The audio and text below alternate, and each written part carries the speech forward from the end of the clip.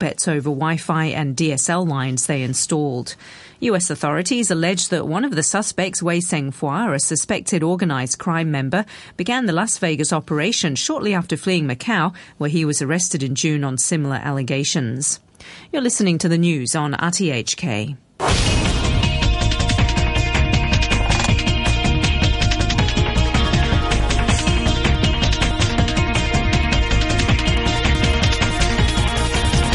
Good morning and welcome to Money for Nothing. I'm Brian Curtis. The Feds say you owe $7 billion and you have a sigh of relief. That's the crazy world we live in with today's banking behemoths. The Attorney General says Citigroup's misconduct was extreme. The bank's misconduct was egregious. And under the terms of this settlement, the bank has admitted to its misdeeds in great detail. The rest of the story in just a moment. The bank's stock, by the way, actually went up 3% because of better than expected earnings. Also in the news, it was another merger Monday. Stocks moved sharply higher, and reports emerged that Apple may delay the bigger iPhone. Here at home, legislators rejected 6 amendments to the stamp duty bill. These include one to rebate the tax to companies that hold the unit for more than 3 years. The administration seems to be telling the local and foreign business, you are not welcome. Please do business elsewhere. That's legislator Abraham Razak. The overall bill will likely be approved later today, though, minus the amendments. In Europe, it was more of the furrowed brow from ECB chief Mario Draghi. The risks surrounding the economic outlook remain on the downside. Geopolitical risks, as well as developments in both emerging market economies and global financial markets, may have a negative effect on economic conditions in the euro area. Even so, European stocks overnight were broadly higher. Our guests this morning include Francis Jung from Credit Agricole CIB on rates and currencies, Ken Lowe from ANX on the world's first Bitcoin debit card, and Sam Hoy from Hong Kong University and Tyler Holland from NTRAC will be with us for a discussion on renewable energy and energy conservation. By the way, how far away are we from selling our own power back into the grid? And is the smart home the next killer app and a hell of a lot more important than the smartphone? Asian markets now are moving higher. The Nikkei's up 0.33%. The ASX 200 in Australia is barely higher, up 4 points. The Kospi in Seoul is up about 0.5% with an 11-point gain to 20.04. The dollar is trading now at 101.54 yen, the euro 1.362 US dollars, and the pound is 13 Hong Kong dollars and 24 cents. Okay, a little bit of news and then our first guest. Citigroup and the Justice Department, as I mentioned there in our headlines, have agreed to a $7 billion deal. It settles a federal investigation into the mortgage securities that the bank sold in the financial crisis. The Attorney General summarizes the deal. Today, the Justice Department attained a landmark civil resolution with Citigroup totaling $7 billion in fines and consumer relief to address the bank's involvement in a scheme to sell fraudulent securities that were backed by toxic loans. Now, this total includes a civil penalty of $4 billion, the largest penalty to date of its kind. So that is a massive settlement. The deal averts a lawsuit that would have been costly for both sides. Mr. Holder ticks off the charges here. Penalty is appropriate, given the strength of the evidence of the wrongdoing committed by Citi. Despite the fact that Citigroup learned of serious and widespread defects among the increasingly risky loans that they were securitizing, the bank and its employees concealed these defects. They misrepresented the facts, including the level of risk. They sold defective loans to countless investors, including federally insured financial institutions. And they made false statements to investors in marketing materials and even in documents filed with the Securities and Exchange Commission. They led investors and the public to believe that these financial products had been originated in compliance with the law and key underwriting guidelines when this was often not the case. That's the Attorney General, Eric Holder. Citigroup announced earnings that were better than expected, and that, coupled with the settlement, had the stock up 3.6%. As mentioned, also a number of mergers. I'll tell you about one in particular. The Irish drug maker Shire says that it's prepared to accept an improved bid from AbbVie. It paves the way for a merger. AbbVie, which is based in Chicago, has offered to pay cash in stock equal to £53.2 a share for Shire. That's equivalent to roughly $53 billion. On Wall Street, stocks rebounded. The Dow Jones Industrial Average up over 17,000 on the deal news and on the earnings from Citigroup. The S&P 500 up 9 points. That's 0.5% at 1977. The Dow was up 111 points to 17,055.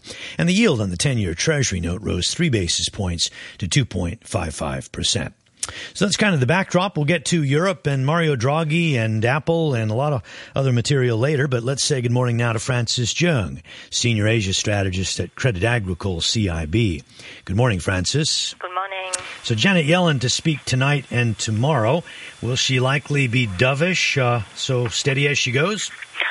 I think actually nothing really that can materially alter the Fed stance is expected, especially during his prepared remarks. Her prepared remarks that, again, she would reiterate that rates would be remaining quite low for an extended period, but going forward it would be data dependent. So what is more interesting could be during the Q&A section. We are expecting that she to be asked some questions. First, for example, why the equilibrium interest rates should be lower than in previous years, even if the Fed is going to normalize it. So that is more like medium-term questions that may be addressed. This has to do with the thesis that perhaps normal interest rates now might be around 2% instead of 4%? Right, exactly. I think the answer probably on the absolute level of economic activities. So even if we have the same growth rate, let's say 2 to 3%, we are growing from a much lower absolute base, which means that there is still a lot of slack in the economy. Hence, interest rates may remain lower than historical average for a couple of years to go. I think another focus would be on her stance on financial stability, because earlier last week, she kind of saying that macroprudential measures and regulators are more responsible for maintaining financial stability, whereas we all understand that central banks should also take some responsibility in this financial market. So just to explain that to people, it's kind of like what the authorities here have done, the monetary authority and the government putting in all these clamps, kind of administrative clamps. Maybe you could call them macroprudential. It's not interest rates. You can't raise interest rates here, so they had to do these administrative measures to keep the housing market from skyrocketing even further. Is Ms. Yellen calling for some of that in the U.S.? I think it could be part of it. The problem is that the Fed is reluctant to raise interest rates, and low interest rates actually is definitely one of the underlying factors for late going forward if we have any asset price bubbles. But she kind of downplayed the role of interest rates in leading to these kind of bubbles. And in the meantime, just like what we are seeing in Hong Kong or in Singapore elsewhere, that we have a lot of administered measures trying to cap, but we all know that it seems these measures are not that effective. Yes, financial stability is not an actual mandate for the Fed, but it has been talked about recently, as you mentioned. The two main mandates, obviously, unemployment or overall employment, and also inflation. And so inflation is creeping up closer to the target, and unemployment is coming down closer to the target. Do you think that she might, in the Q&A, offer any hints as to the gap in between the end of tapering and the beginning of rates going up? I think she will be very careful, because she did that before by mentioning about the 6-month period, and afterwards she watered down again her rhetoric. Apparently, currently the focus from the Fed is the labor market rather than inflation. And in the labor market, not only looking at the jobless rate, and there are actually more than 10 indicators I believe the Fed is looking into, although most of them are still showing some improvement. But the labor market improvement itself would be good enough for them to end the asset purchase program, but that may not be a trigger for them to hike interest rates. They want to see higher wages, I guess, for people so that they can enjoy some of the spoils. Anyway, moving over to here, the HKMA intervenes again. I don't know how many times it's been now, but it's been a number of times. You've got kind of a weak U.S. dollar, so the Hong Kong dollar, I guess, has to be up at the strongest that it can be. Where's all this money coming from? If you look at the performance of various asset prices, they are actually not reflecting very strong supportive flows. So my guess is that maybe the funds are coming in preparation for some investment opportunities, especially, for example, upon the Shanghai-Hong Kong Connect. So maybe these funds are parked just at Hong Kong dollar and in order to prepare for investing in some equities. But in terms of the equities investment, there can be intraday trading, there can be very short-term trading. So I don't expect a continued inflows because it seems the preparation is more or less done. And if you look at other asset classes like Hong Kong dollar papers, bonds, the yields are not attractive. Yeah, it's kind of interesting. So we can't necessarily predict any upward pressure on the Hong Kong dollar. Can we predict any upward pressure on the renminbi, or is that harder to predict now? That one is, I would say, it seems the worst is already over for the renminbi. So from now on, we are expecting very mild appreciation again because it seems the two-way bet momentum has already been achieved by the PBOC. If they continue, or if the market continue to bet on or to trade on some renminbi weakness, it would again go back to the one-way bet, but this time around will be on the downside. So sort of the end of the carry trade, I guess. Listen, I know you have to run pretty quickly, so final question is, people are talking about all these bubbles all over the place. Is it likely that we see more of a bubble in high yield or bonds generally, and that they might pull back before equities pull back? It really depends because it's a different asset classes, but the spreads have been tightening, so indeed the high yields are quite expensive. However, in a risk-on environment, we would still expect funds going to search for higher yield. So they may continue to be supportive for the moment before sentiment really reach to a level that benefits ultimately equities. Okay, Francis, thank you very much for joining us here on Money for Nothing. Francis Cheung, Senior Asia Strategist at Credit Agricole CIB and one of our top 10 analysts on this program.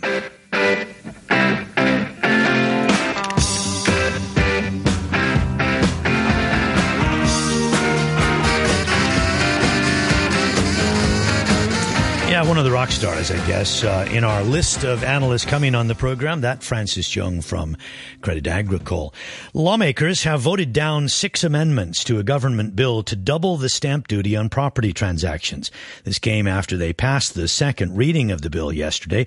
It's also expected that a 7th proposed amendment to refund companies the extra tax paid 3 years after they buy a commercial property for self-use will be voted down later today. Our Wendy Wong has the story. The amendments that were voted down yesterday had been proposed by lawmakers Abraham Shek and James To. Mr. Shek, who represents the real estate and construction sector, proposed exempting companies from paying the double stamp duty, or DSD, when they purchase commercial properties. He said that DSD was not favorable to Hong Kong's business environment and that it has sharply increased companies' operational costs. Is it even more ironic and that long-term non-speculative investors are subject to the punitive DSD even if they hold properties over extended period? In other words, the administration seems to be telling the local and foreign business, you are not welcome. Please do business elsewhere. This is exactly the message you are sending out. One of the amendments proposed by Democratic Party's James To was intended to provide an exemption for transfers of non-residential properties between close relatives. But the Secretary for Financial Services, KC Chan, said the government had already made appropriate changes to the bill. He said the amendments moved by the lawmakers would undermine the effectiveness of the measure.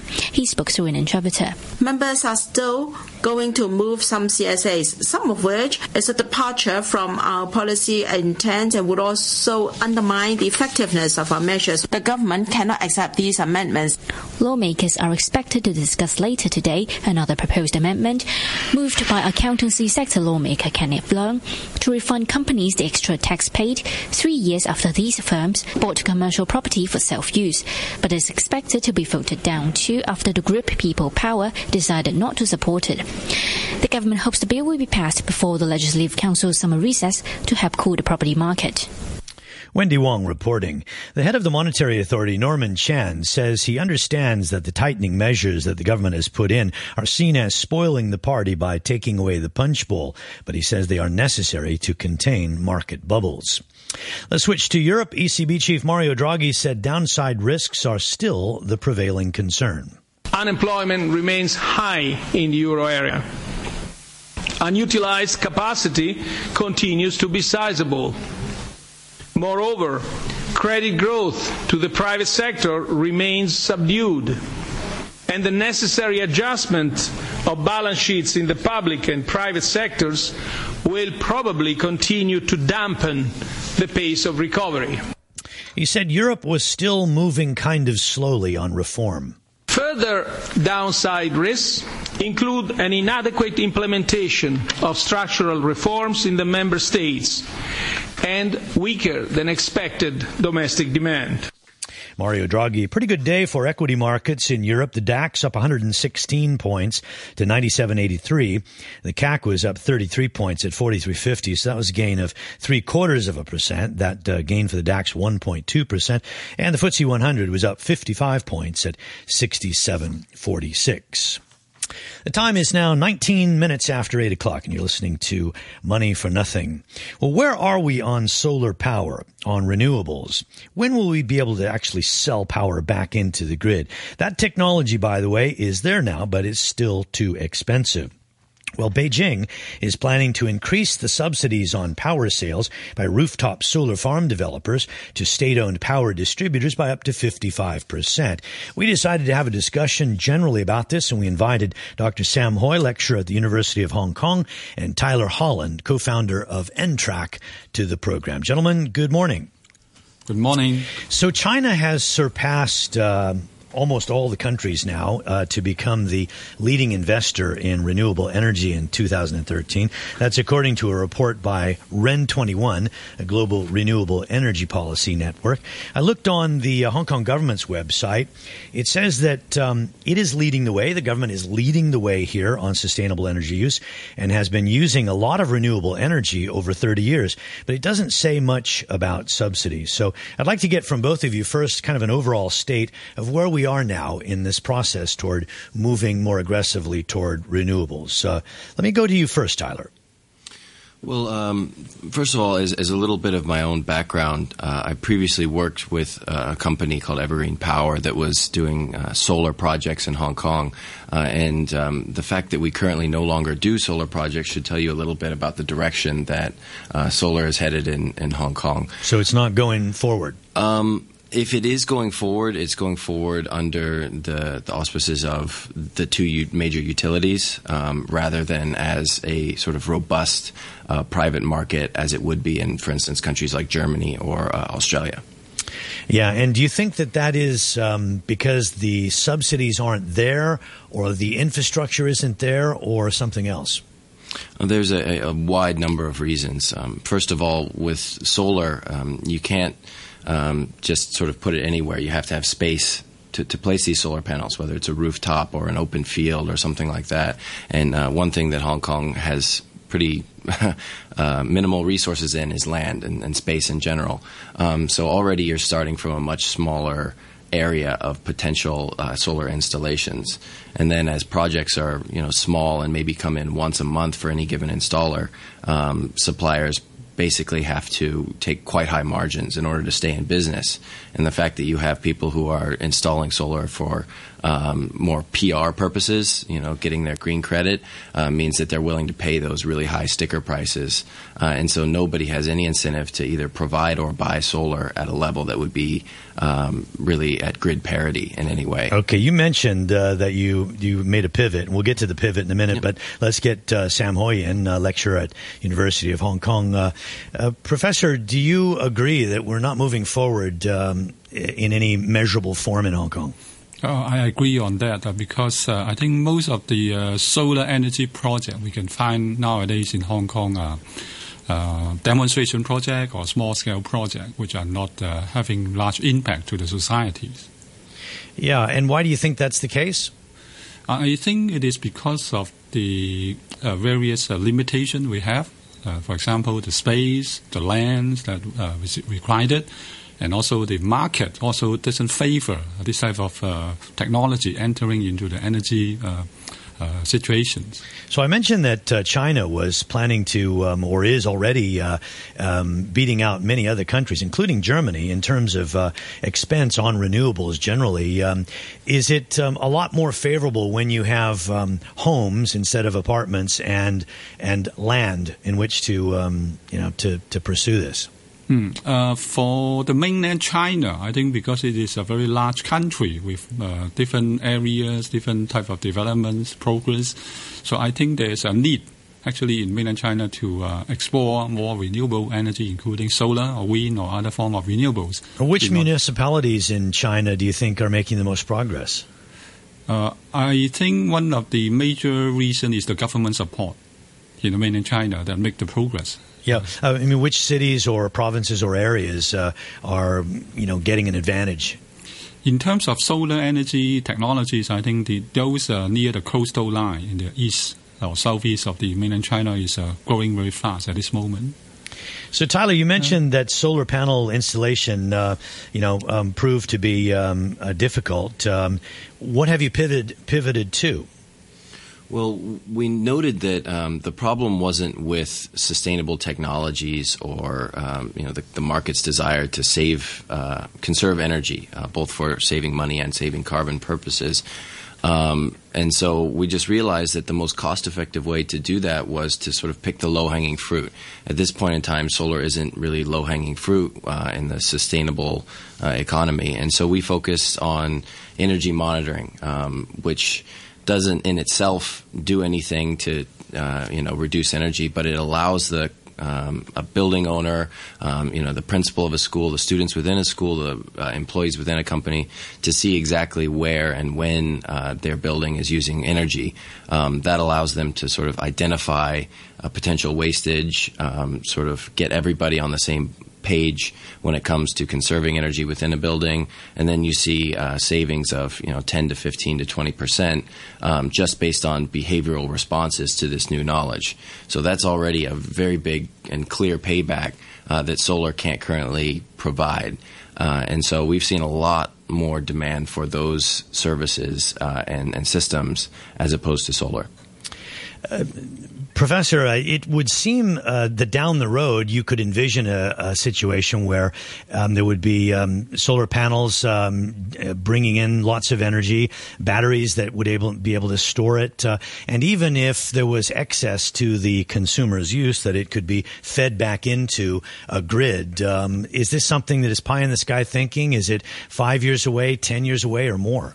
I think when we look at the solar energy, we should also understand that there are two major types of solar energy. One is the solar photovoltaics, which is a use of electricity generated from the solar panels.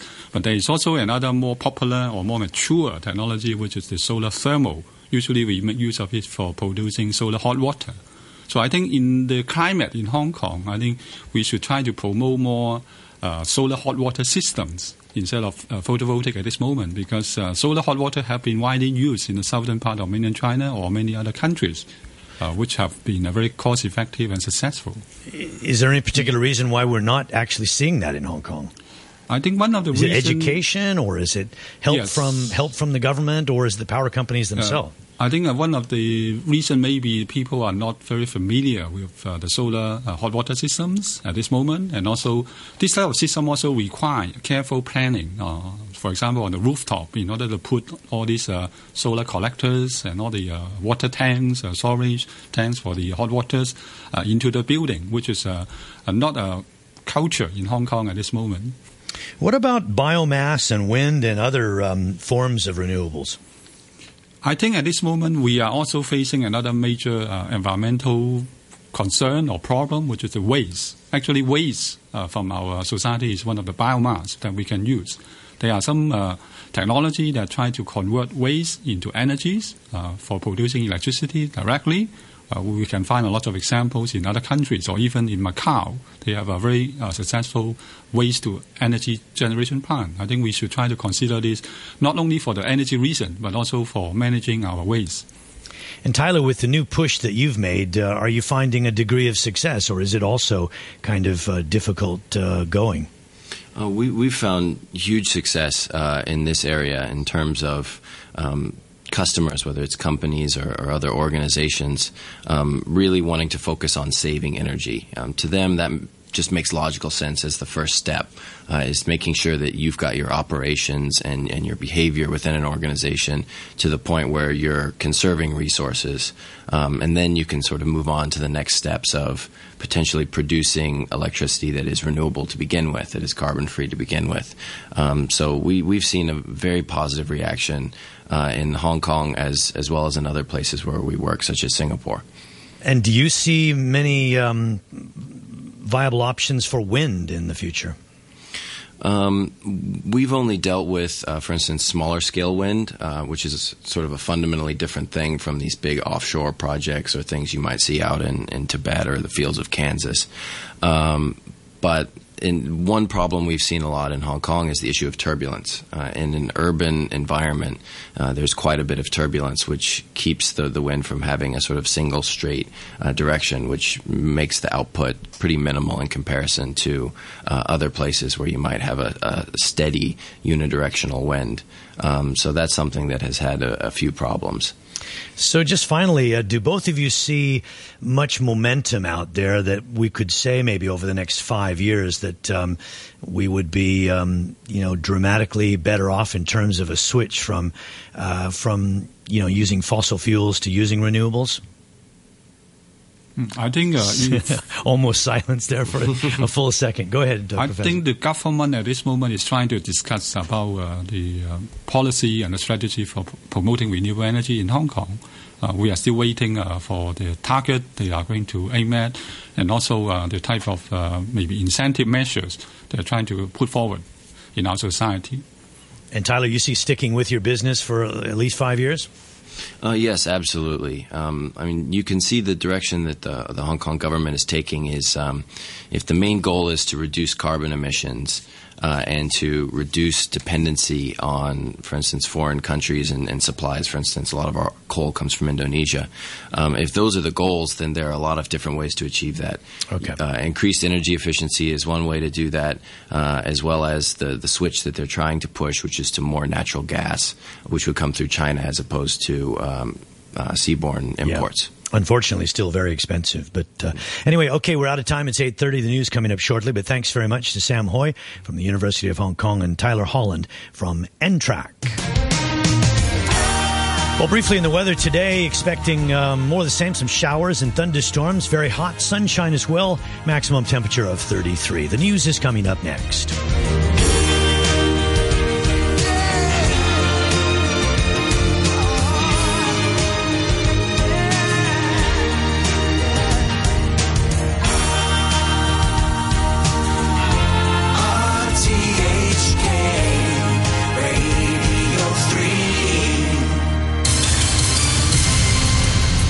Eight 8:31, the news with Samantha Butler. The Chief Secretary, Carrie Lam, will brief lawmakers this afternoon on the results of a government public consultation on the 2017 Chief Executive and 2016 Legislative Council polls. Otis Wong reports. The report by a 3-member task force on constitutional development will list out ideas collected during the consultation, including civil and party nomination, but it will not pass judgment on them. The Chief Executive, C.Y. Leung, will also submit his report to the National People's Congress Standing Committee later today. The government received 130,000 submissions over a 5-month public consultation. Pro-democracy forces want a mechanism for nominating chief executive hopefuls that involves no pre-screening of candidates, but Beijing has made it clear that public nomination would breach the basic law. There's been further fighting between rival militia groups battling over the international airport near the Libyan capital Tripoli. It's not clear which militia group is attacking the airport, which has been closed since Sunday because of the fighting. Earlier, the United Nations said the situation in Libya was so unstable that it was withdrawing its staff. The BBC's Rana Jawad reports from Tripoli. A barrage of rockets struck Tripoli's international airport and its parameters.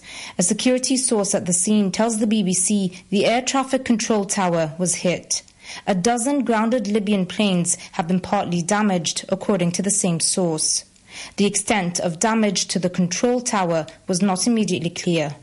The latest attack is part of a continuing power struggle between rival armed groups in the city. You're listening to the news on RTHK.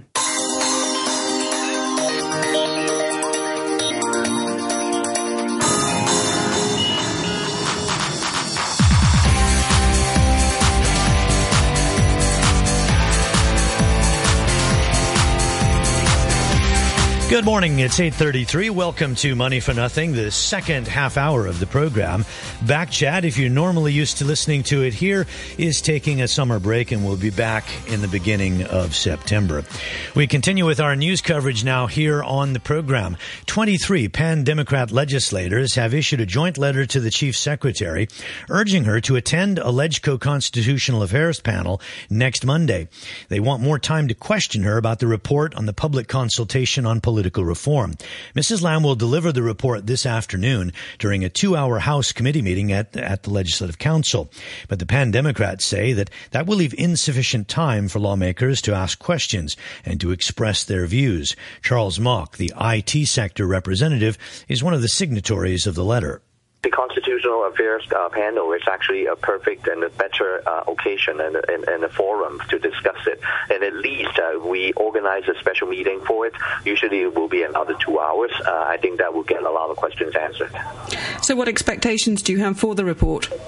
Well, I don't know. At the moment, from the report that we have been getting, I don't think we can have a lot of very high hopes for it. Apparently, it might be just a compilation of all the views that are being collected. Of course, we will be expecting to get a glimpse at the Chief Executive's recommendation or reports to the central government as well. Then I think we also have to see whether or not it has adequately reflected the views of a lot of the Hong Kong public, which has expressed, that they do not want any screening for a chief executive election in 2017, and many of us also expressed that they want a system that will include civic nomination.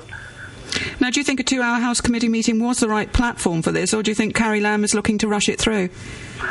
Well, I guess I don't know. I mean, I would hope that at least if she comes here, actually, I would actually think that even Wednesday after our main council meeting is completed, that would be even better, because that way she wouldn't be coming over and then taking away from us at least 4 hours of our meeting time on the council meeting. But she coming over and taking up 4 hours of our meeting time in the council meeting is actually not a very good arrangement, first of all.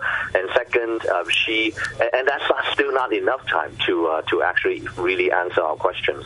So I think, I have no idea why they would want to make an arrangement like this and rush it, and not even one day or two later, which actually, in my mind, would be a little bit more comfortable for our schedule.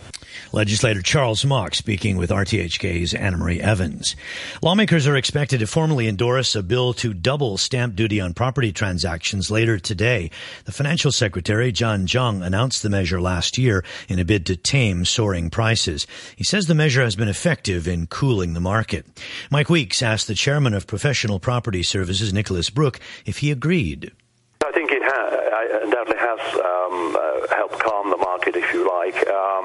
The problem of supply hasn't gone away, and perhaps we can talk about that a bit in a minute. But I think there's a gradual realization, if you like, that the government is serious in this particular initiative, and it's largely, I think, been factored into pricing and decision making, and this is why we've seen what I describe as the calming of the market and some order, if you like, brought to the situation. The government, though, did announce concessions in May, which has seen the sort of second-hand property market rebound quite strongly, hasn't it? Well, to some degree, yes. But where we're really seeing the activity, of course, is in the primary market, where the supply that the chief executive has been trying to put onto the market is now actually we're now beginning to see it have effect, if you like, have impact, and we're seeing obviously a much greater volume in sales, particularly in the primary sector. You're saying, I mean, obviously, primary sector, we're then down to housing supply. You said that's a problem we could get onto shortly. The government's trying to do something about that. Do you see that as being the biggest factor in helping to drive down prices? Yes, it is, and clearly it's the chief executive. It's the main item on the chief executive's agenda. But again, there's no quick fix. Yes, we're looking at numbers up this year, probably 13,000 to 15,000 new units being released for sale during the year. But still, that's way short of his 20,000 target, and as a result, prices have stayed fairly strong, as you know, and indeed we're beginning to see prices begin to move up the ladder again. We had the head of the Monetary Authority, Norman Chan, saying, the existing property tightening measures could be relaxed once the housing market bubble is lanced. From what you're saying, we're nowhere near that point. No, I mean, I think we have to see the supply initiatives really bite before there's going to be any discussion around a phased relaxation, if you like, of these stamp duty initiatives. We have seen commercial property transactions falling by a significant amount, haven't we, this year? Do you think that, in essence, the government should relax some of the measures in that sector? I don't think there is really a case. I think that they can justifiably argue that they've achieved the calming. The market has factored in now stamp duty, I believe, these new measures into virtually all the transactions and into the decision-making process. So I don't think there is any real pressure to relax, if you like, not at this stage. That's the chairman of Professional Property Services, Nicholas Brook, speaking earlier this morning on Hong Kong Today. Some stories still ahead. Could the week-long conflict between Israel and Hamas be halted in the next few hours? And Britain's Foreign Secretary William Hague has stood down in a significant ministerial reshuffle of Prime Minister David Cameron's cabinet. Those stories a little bit later in this half hour. I'll give you a market update now. The Nikkei is up about 50 points in early trading in Tokyo, trading now at 15,346. The Australian market is higher. Also in Seoul, the Kospi is up about 0.5%. Pretty good day on Wall Street, where the Dow was up 111 points. And in London, the FTSE gained 55 points to 67.46. Apple stock ended up 1.3% at 96.45. A couple of major investment banks distributed bullish notes on Apple shares. But there was a warning from Taiwan research outfit KGI Securities. Analyst Guo Mingqi released a report cited by the websites Apple Insider and Mac Rumors that Apple may have to delay the launch of a larger 5.5-inch iPhone 6. Crawford Del Pret of IDC Research says it's not easy to separate fact from rumor. There's going to be a lot of stuff coming out. I think what's interesting about the report is that there's a lot of discussion around some of the advanced screen technology and making sure that you have, consistent rendering of colors. And then also something that I think the world needs to get used to. Look, this is going to be, whether it comes out in Q1 of 15 or whether it comes out in the fourth quarter, a hot product, one of the biggest products we've seen in a long time. The drop testing issue, which came out in that report, and questions around dropping a 5.5-inch phone and whether the screen shatters and to what degree you can. I think that's an education. That was one of the most important things that I read. Well, the time is now about 18 minutes before 9 o'clock, and you're listening to Money for Nothing here on Radio 3. Hong Kong company ANX is leading the charge in Bitcoin innovation, launching the world's first ever Bitcoin debit card. We're joined now on the line by David Chapman, the Chief Operating Officer of ANX. Mr. Chapman, good morning. Good morning. It's great to be here. What are the main functions of a debit card like this of Bitcoin? Sure. So the ANX Bitcoin debit card allows our customers to make purchases or withdrawals from any retail, point of sale or ATM. So it's typically the same functionality as the bank cards that people hold in their wallets and purses today.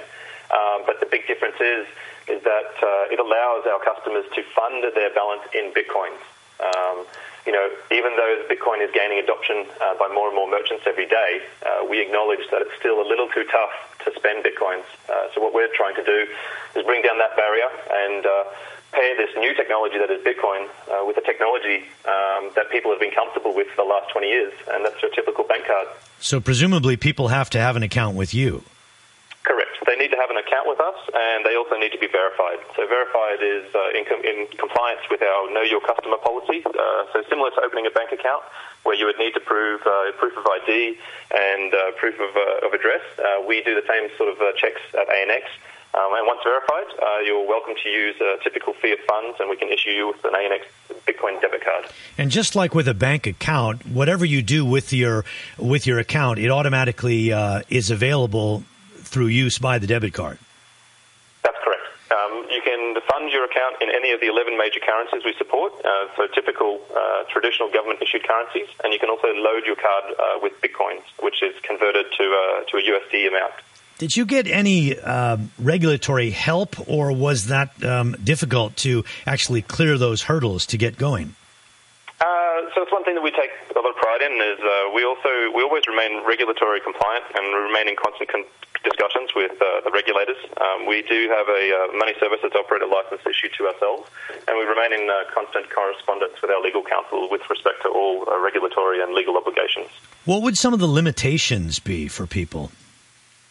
So the Bitcoin debit card, it does have a daily maximum spend, and it does have a maximum recharge amount. So it's probably a little bit less than what people are typically used to within their standard issued bank cards. But this is the first step, so we're taking it slowly, and we'll see how we go.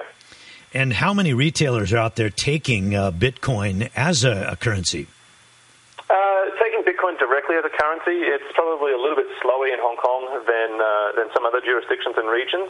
But we are seeing merchants, get on board with Bitcoin day by day. It's probably more widely adopted or accepted online. Just the other week we saw the travel giant Expedia.com is now taking Bitcoin. So, every day we're seeing new retailers come on, and as technology improves and as it becomes easier for people to spend Bitcoins, I'm very confident that we'll see your traditional bricks and mortar outlets also accept Bitcoin as well. What do you think is most appealing about Bitcoin as the institution that it is? I mean, is it more a transactional measure, or is it something else? Storing value. What do you see Bitcoin, as the most beneficial aspect? There's many beneficial aspects, to be honest. You've got payment freedom. You've got very low fees or no fees. You have security and control.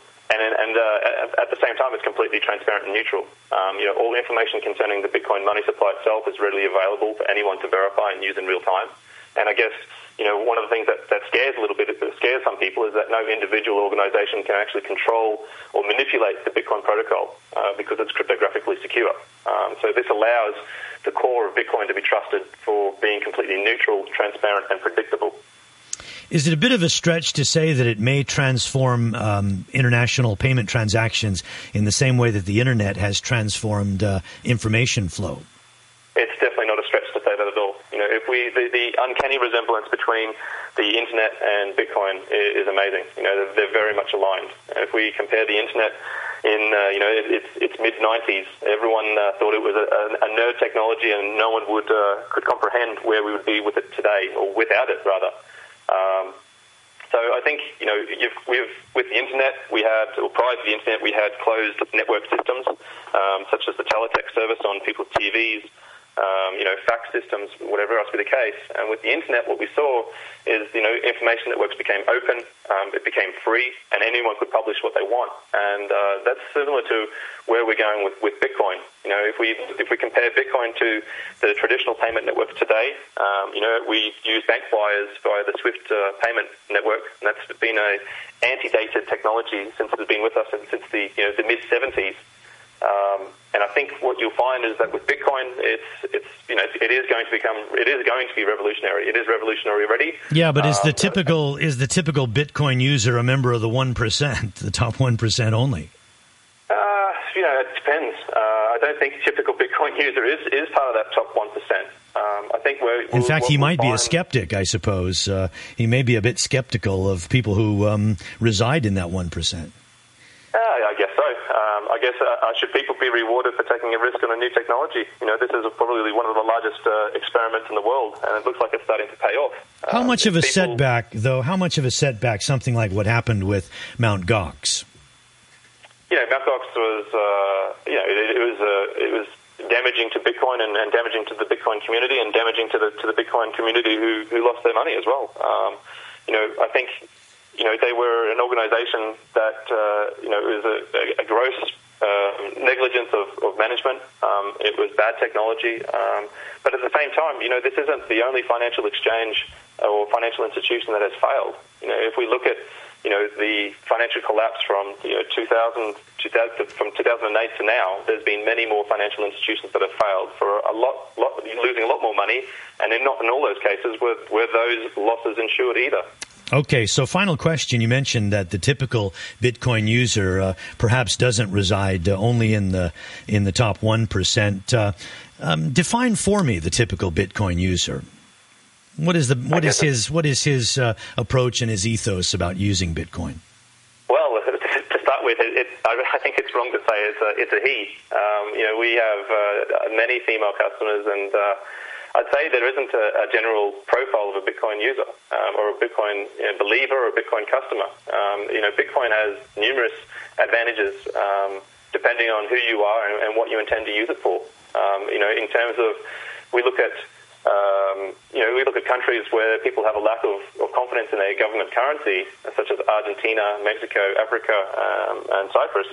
Bitcoin is a technology that allows people to store their funds, store the funds themselves, store them securely, and also be able to make a payment to anyone in the world without government manipulation or concerning themselves that the government is going to print more money and devalue the savings that they do have. Okay, David, thanks very much for joining us here on the program. Always interesting. Best of luck with that debit card. David Chapman, the Chief Operating Officer of ANX. The time is now 10 minutes before 9 o'clock, and this is Money for Nothing.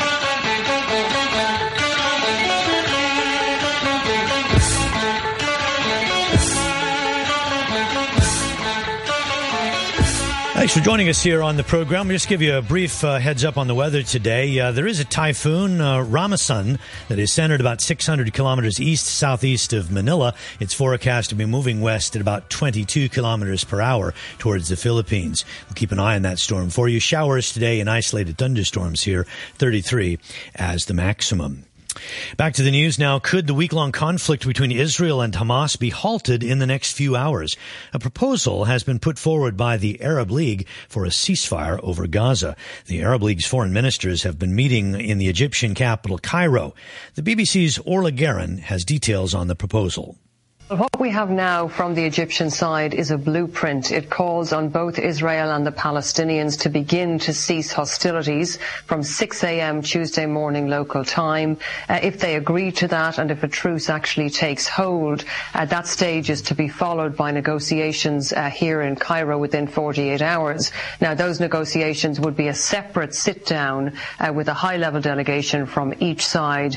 They would discuss some of the long-term, very contentious issues that deeply divide them, like, for example, the Palestinian demand for Israel's blockade of Gaza to be lifted, and like Israel's demand for quiet from Gaza, for no more rockets to be fired. So this is really just the beginning of a process. Neither side has formally accepted it yet, but both have said they will consider it, and there are some quite positive indications from both sides. An Israeli official has said the Security Cabinet will meet on Tuesday morning to study the proposal seriously.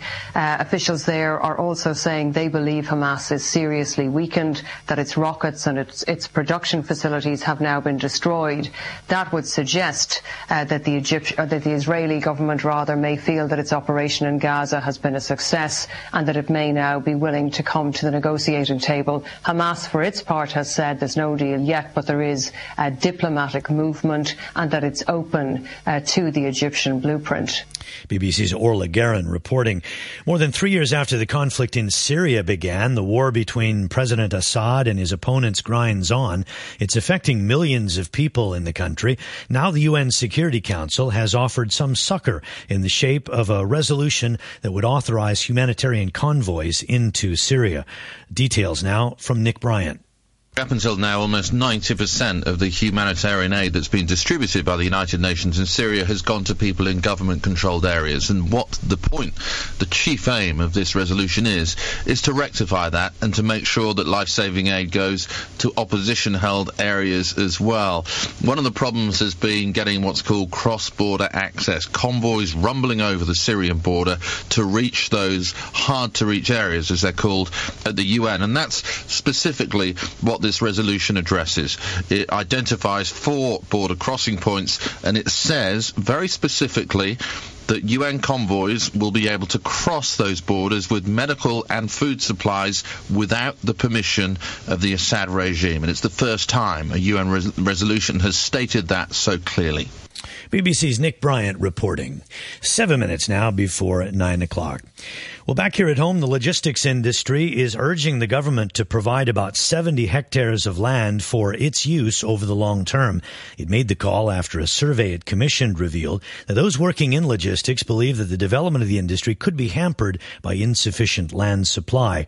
Frankie Yick represents the transport industry in LegCo and joins us now on the line. Mr. Yick, good morning. Good morning. Why exactly are you asking for more land? Well, I think this is not the problem of today. And let's go back. If you look back at the 2009 in the policy addressed by the government at that time. At that time, they already promised the industry to provide at least 29 hectares of land. And hopefully they will be able to build a cluster of logistics industries over there. But unfortunately, 7 years down the road, now 5 years down the road, up till now, they have only released about 7 hectares of land. And there was another survey being done before, but they are not talking about the site area, but talking about the floor area. And at this point in time, at least there is a shortage of 5 million square feet of warehouse facilities here in Hong Kong. Now, this latest study by the Hong Kong University, as well as our industry people that play over there, they said, according to the industry, we are looking for 70 hectares of land, and in order to accommodate all kinds of the logistics activities. And in what areas are you asking for this land? Now, one of the reasons why they are doing this survey by themselves, instead of allowing our government to tell you where to go, and they are looking at the strategic locations in Hong Kong where it would be more suitable for the industry to build their facilities over there.